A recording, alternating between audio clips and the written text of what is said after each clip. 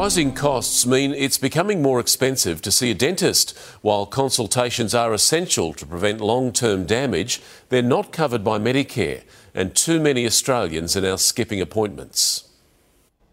The cost of living bite, fewer Australians can afford a checkup at the dentist's. It can be a real burden on a lot of people to pay these kind of out-of-pocket fees. A new report has revealed a standard consult will set you back $230. For new patients, it's up to $300. It covers a wide range of things. You have to do a medical assessment, a medical history. The most expensive electorates across the city are Sydney, followed by Mackellar and Warringah, where consults are $274 and more than $340 for the first consult.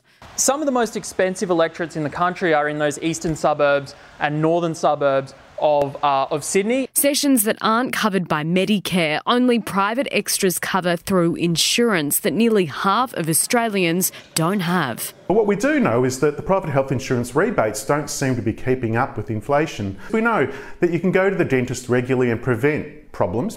For years, dentists have been calling on the federal government to introduce a seniors dental benefits scheme, similar to what's on offer to children. They say these subsidies can help improve oral health and stop preventable illness. And it could be implemented in days. Sooner rather than later would be a good thing. In February, things could change once a Senate inquiry report into access to dental services is released. Angelique Opie, 7 News.